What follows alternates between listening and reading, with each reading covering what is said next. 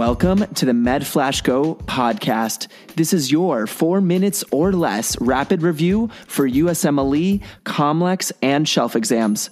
Let's get into the episode for today. Hey, what's going on, folks? This is Percy back again with another episode of the MedFlash Go podcast. I will be your host today, giving you the question of the day. In which type of vaccine does the microorganism lose its pathogenicity but retains capacity for transient growth within inoculated host? The answer choices are A. Live attenuated vaccine, B. Inactivated vaccine, C. Subunit vaccine, or D. Toxoid vaccine. The correct answer choice is A.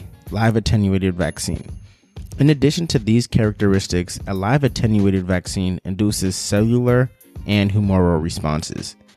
The benefit of this vaccine is that it induces strong and often lifelong immunity. The downside, however, is that it may revert to virulent form. It is also important to note that it is contraindicated in pregnancy and immunodeficiency. Now, let's take a look at the other type of vaccines and their distinct characteristics. With answer choice B, inactivated vaccine, the pathogen is inactivated by heat or chemicals, and this mainly induces a humoral response. The benefit of this vaccine is that it is safer than live vaccines. The downside for this type of vaccine is that it elicits a weaker immune response. With these vaccines, booster shots, which are extra doses of vaccine given to periodically boost the immune system, are usually required. Answer choice C, a subunit vaccine, includes only the antigens that best stimulate the immune system. The advantage of this vaccine is that there is a lower chance of adverse reactions. Unfortunately, these vaccines are quite expensive and elicit a weak immune response. Now, answer choice D, toxoid vaccine.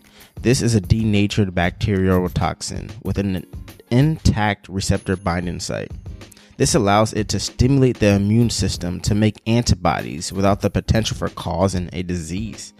These vaccines are good for protecting against bacterial toxins. However, the antitoxin levels decrease with time and a booster may be required. That about wraps it up. I hope you guys enjoyed today's podcast and tune in tomorrow so we can finish this week off strong, folks. These questions are powered by MedFlash Go, the first voice-based interactive medical question bank currently available on Alexa. To get access to your first 50 free questions, go on to your Alexa application and search MedFlash Go in the skills section.